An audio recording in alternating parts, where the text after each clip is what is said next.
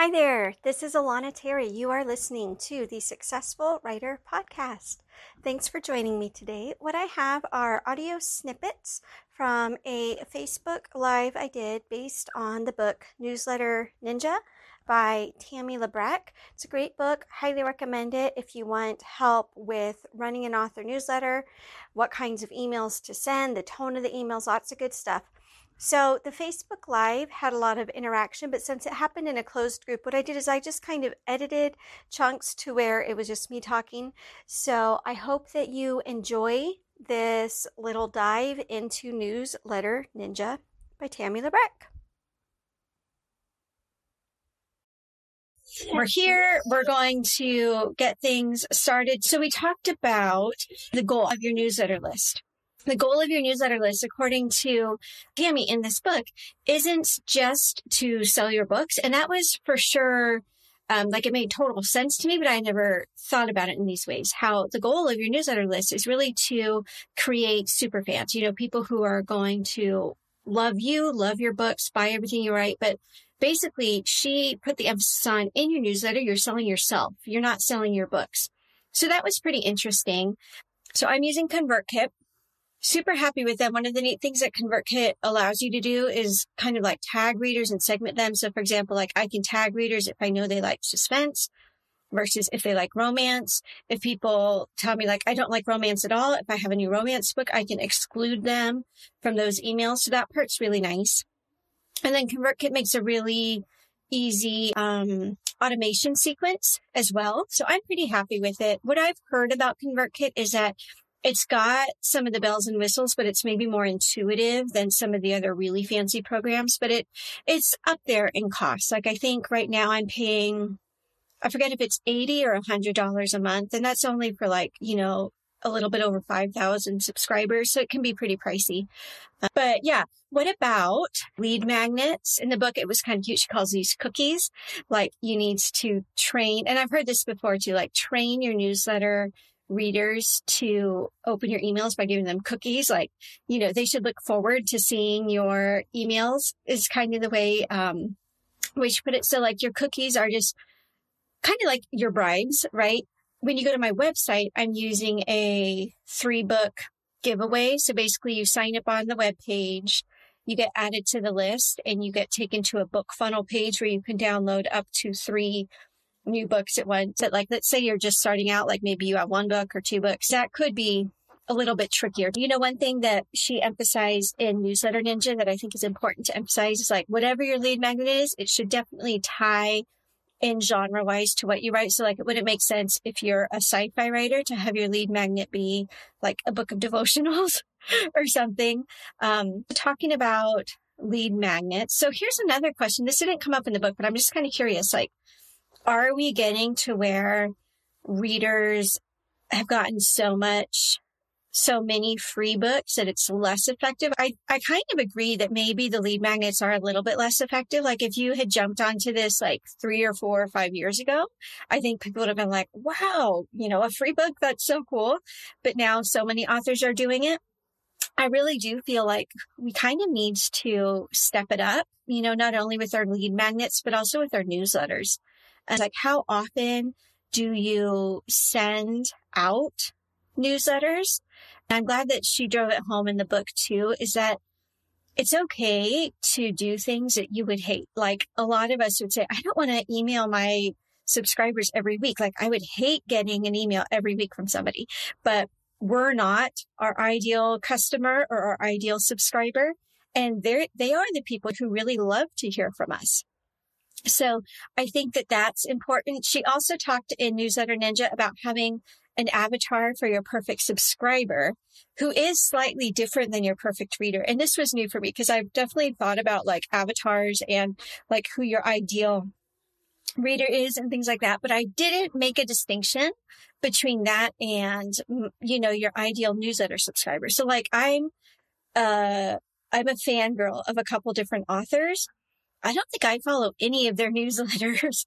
And so like in a way, I'm very much their ideal reader, but I'm not their ideal subscriber because I don't follow them. I just wait until I hear that there's a new book out and then I just go and get it. So that's something that I think is very important to remember, is that your ideal reader isn't exactly going to be your ideal subscriber. And basically the goal is to make it so that the people on your newsletter list become your super fans. So how often should you email? She doesn't give a hard and fast rule. I know I've done a lot of email training with Larissa Reynolds. She's kind of who my first like email marketing coach was. And her thing is basically, and it's kind of glib, but it's just, email as often as you need to email. And so what I do, I'll tell you how I have mine set up. So I'll for sure email when I have a new release. And what I've started to do recently, as in the past year or so.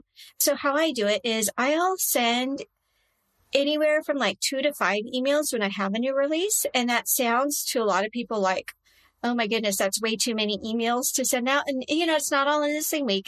It might look something like, when it's up on pre-order, I'll send out an email or 2 that week. And then like right before it goes live, I might say, hey, this is coming. And then I might do like one on launch day and one a few days later, something like that. But I for sure do this. And what I found is because I used to just be like, okay, people don't want to hear from me. And so I only want to send one email when I have a new book out. And even just that mindset of people don't want to hear from me, that can be really dangerous. Like, I feel like if you go into your newsletter with this idea of people don't want to hear from me, then that's totally going to come across in your emails. And what I'm talking about are like those super apologetic emails. And I'm going to really, really exaggerate so you guys can understand what I'm saying. But like the emails that are like, hey guys, really sorry to be bothering you. I know you're super busy, so I'm going to make this really, really short. I just wanted you to know I had a new book out. Like that's the vibe that some people use when they send out their emails. And instead, like we should be super excited when we have a new book out. We should be, confident and things like that. So that leads me to another question on organic list growth versus things like contests, giveaways, lead magnets.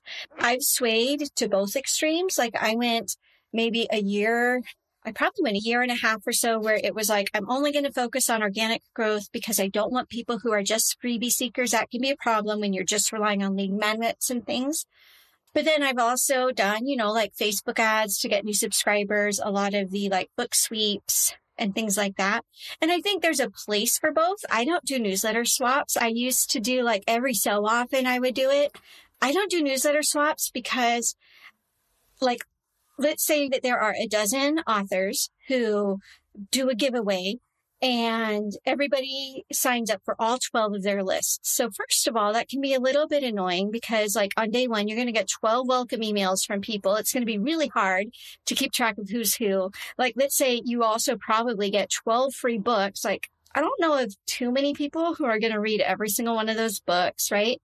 So in that case, it gets more ineffective. But also, so the reason I also don't do newsletter swaps at this stage in my career is if you think about that reader who's on 12 different email lists, then on the day, so let's say I have a new release out and I go to my author friends and say, hey, let's do a newsletter swap. It's very likely that quite a few of those author friends are some of those 12 people because, like we network and do things together. So what it kind of turns into is the same reader getting like a dozen emails about the same book from a dozen different people. And I'm not a big fan of that. I think there's a place for it for sure.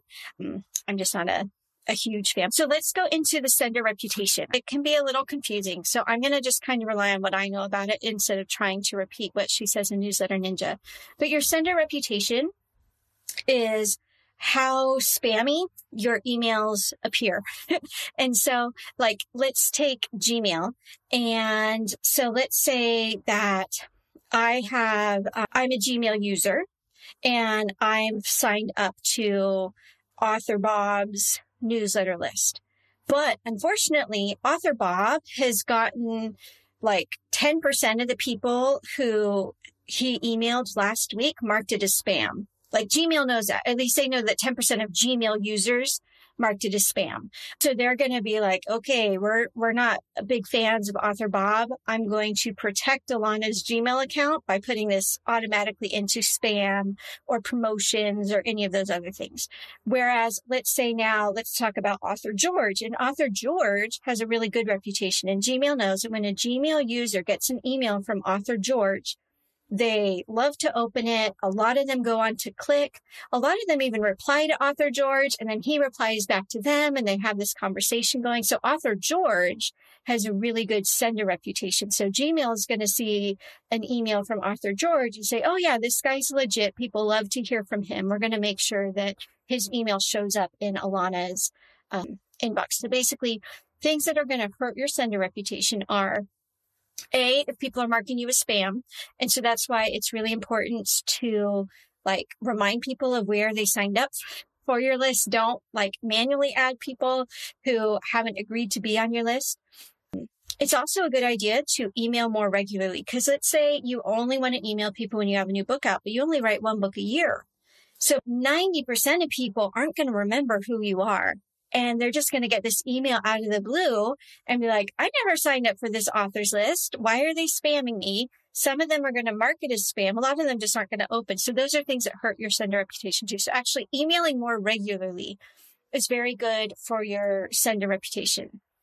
Let's go back to frequency and how often to write. It was a mental block for me to get over this fear of people don't want to hear from me. And here's how I figured that.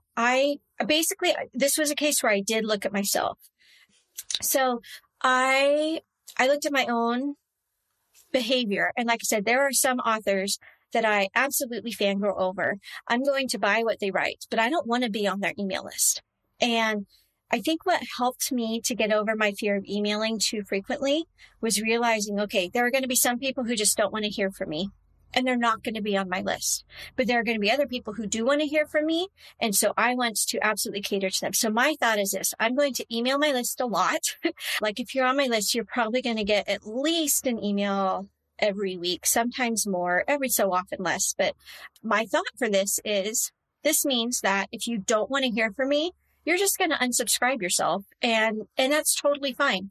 This is one reason, one of my early emails in my automation sequence is, hey, why don't you follow me on Facebook? Why don't you follow me on Amazon? Why don't you follow me on BookBub? That way, if they don't want to hear from me in my email all that often, they can at least, follow me in these other areas. My thought is, somebody who doesn't want to hear from me very often still might be a very, very avid reader, but they're not going to hear about my books from my newsletter.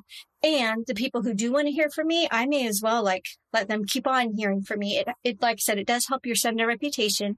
So as opposed to just sending out one email every couple months, at that point, some people are going to forget about you. And so they'll be like, why is this person emailing me? And they're either not going to open, or even worse, mark it as spam.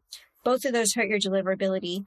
And there's also this thing of, the longer you go between emails, even if let's say I send an email in February and it gets a lot of clicks and a lot of opens and a lot of people hitting respond and replying to me, those are all really good things for my email deliverability. Gmail and these other places are going to see this and be like, wow, people really like opening Alana's emails. But then if I wait 5 months before I send my next email, I kind of lose my deliverability momentum. So some of it has to do with that side of things as well. And I really recommend just get over that mindset. If they don't want to hear from you, then they're going to unsubscribe. And if they're a fan, they're going to find your books elsewhere. But if they want to hear from you, they're going to stay on your email list, and they're there because they want to hear from you. So I feel like there's not, email marketing isn't the place to be kind of trying to be centrist. You're either all in and emailing because they're on your email list, or you're doing this thing where hi guys, sorry, I'm talking to you. And that's not a good just kind of attitude to project. So this is kind of one of the big questions is it better to have a very small but engaged list or a really big list? Now, in general, I kind of lean more towards small and engaged, but here's the caveat. You don't know with 100% certainty who's engaging, because some people are not there's a certain way that you can open your emails with images not being automatically downloaded and things like that. So if I email Carrie and Carrie's got it set up so that images aren't being downloaded, she might open every single one of my emails, but it might look to ConvertKit like she's not active at all. And my tendency would be, okay, I want to get rid of Carrie because she's not reading my emails. She might be a great subscriber, and I just don't see that. So there are some people who will go and scrub their list every 3 to 12 months and basically say, like, take anybody who hasn't opened their emails, be like, hey, do you guys still want to be on this list? If not, you're going to get, unsubscribed automatically. I have done this before. I probably will do it sometimes, but the danger in that is you're never totally 100% sure who is signing up. So I think it's a little bit of, you don't want to have like an email list of 5,000 people and only have 50 people who regularly open. You're paying for 5,000 subscribers who aren't good subscribers. And B, it's hurting your deliverability because places like Gmail are saying like hardly anybody opens this author's emails. But there's also this sense of, well, you don't know for sure who's following you. So it is a little bit hard. Like I follow some like online marketing teachers, but I don't want their emails every day.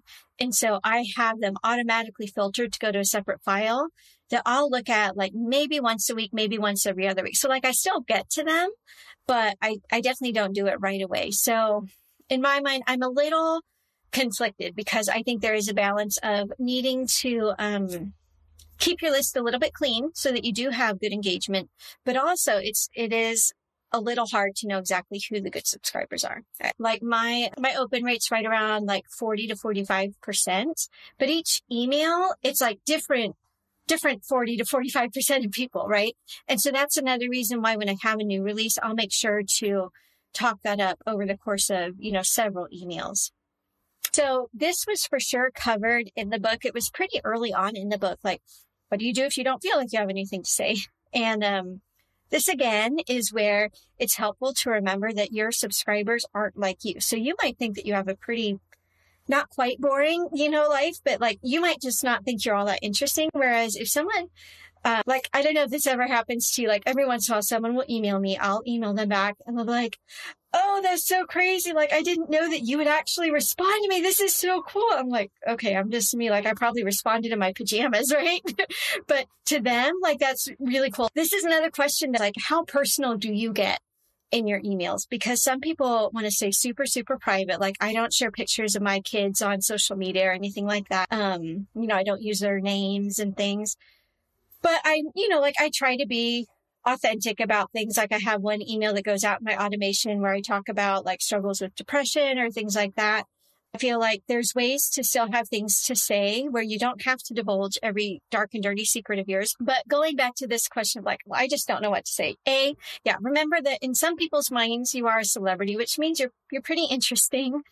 What you talk about doesn't necessarily have to be like exactly related to one of your books. Like people love stories and they like being entertained. So if you just have a funny story or, something that's entertaining, that can definitely work. I like having an automation sequence running in the background so that if I do feel like there's not a whole lot to say, like I don't have to come up with an email.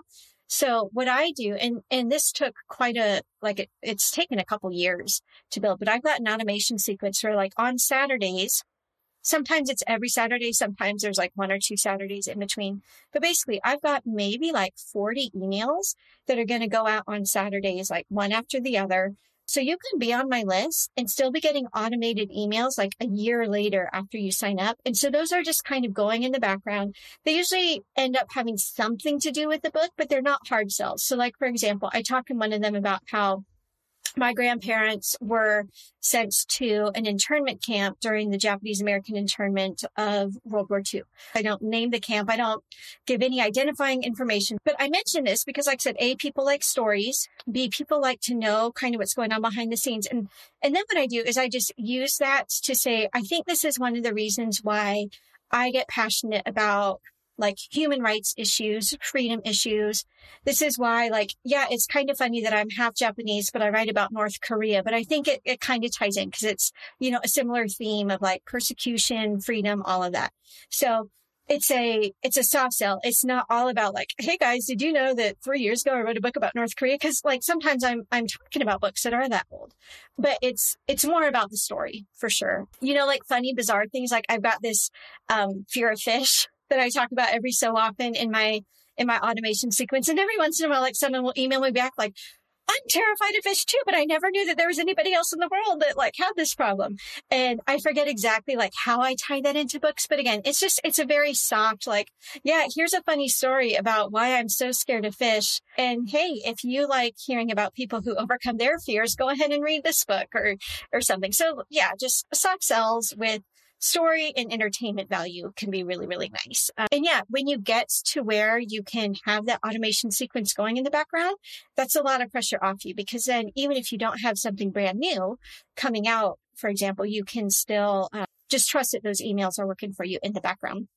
So I actually have two. I have my onboarding sequence, which is a welcome sequence where, you know, and this one, like, it's an email every couple days, and it's, all the kinds of things to just introduce somebody to who I am, to my books. I've got one where it's like, hey, join my Facebook group, follow me on Amazon, those kinds of things. And then after they go through that, then they get automatically put into this backlist automation that I talked about. And that one, like I said, it probably take a full year and a half to go through. And then you also start getting my emails about new releases and stuff. I try to think about how I can serve my audience. That's the other thing, because if you feel like you are bugging your audience every time you show up in their inbox, again, you're going to come across with that kind of awkward, apologetic tone, showing or thinking about it as a way of how can I serve these people, as opposed to how can I get something out of it? Like some of my emails, most of my emails, I'll try to do one of two things. So, and they vary in tone.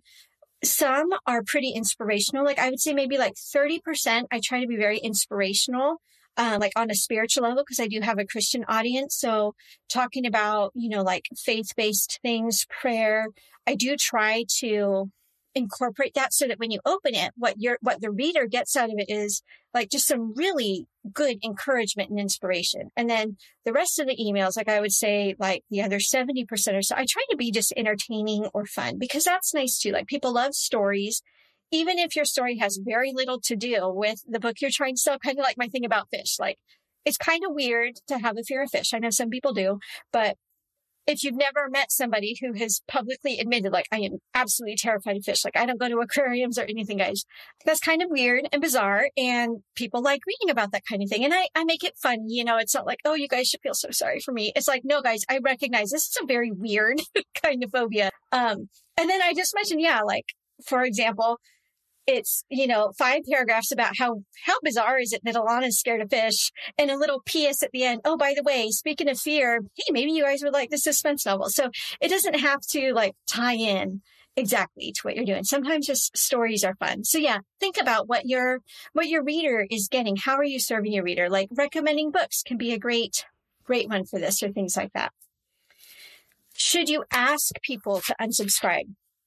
Some people do this. They'll be like, you know, somewhere early on in their onboarding, like, hey, I'm going to be emailing you about this, this, and that, but feel free to hit unsubscribe if you don't want to. I'm 10% in understanding, like I'm 10% sympathetic to that in terms of, yeah, like if they don't want to hear from you, they don't belong on your list. Like, don't get hurt feelings when you eat. Like I used to be afraid to email my list because every time I emailed, at least, you know, a few people would unsubscribe. That's silly. If they don't want to hear from you, you don't want them on your list because it hurts your deliverability and it annoys them. So in that sense, I totally get saying something like, hey, if this isn't your thing, unsubscribe. But 90% of me kind of feels like, you're getting more into that sort of apologetic mindset, which is like, I know you guys don't really want to hear from me. And so what I do now is I just say, hey, if they want to unsubscribe, they can absolutely unsubscribe with my blessing. I don't take it personally. I'm grateful when they unsubscribe because I don't want to be paying for subscribers who don't want to hear from me. But I also don't mention it as an option. I think that people are familiar enough with newsletters by now that they can kind of find the unsubscribe button on their own, but I do make sure that it's really, really visible, right? You don't want to like hide your unsubscribe button or something. Like, you want people who don't want to hear from you to unsubscribe like as quickly as you can. That's one reason why my onboarding sequence, it's pretty long. It's probably like 12 emails in the course of 2.5 weeks. Like that's a lot of emails. My thought is, hey, they don't want to hear from me. I want them to unsubscribe right away. But I also don't ask them to do it. But I do get why some people would want to point that out. I think for me, it came down to mindset, and I didn't want to feel apologetic about that, because like I said, that kind of comes out. And yeah, I know you guys don't really want to hear from me. My thought is I'm going to send you a lot of emails, and you have my blessing to hit that unsubscribe if you want. Okay, so thank you guys. This was fun for me. I hope it was fun for you, and I hope you guys are having a great day, and we'll talk to you guys.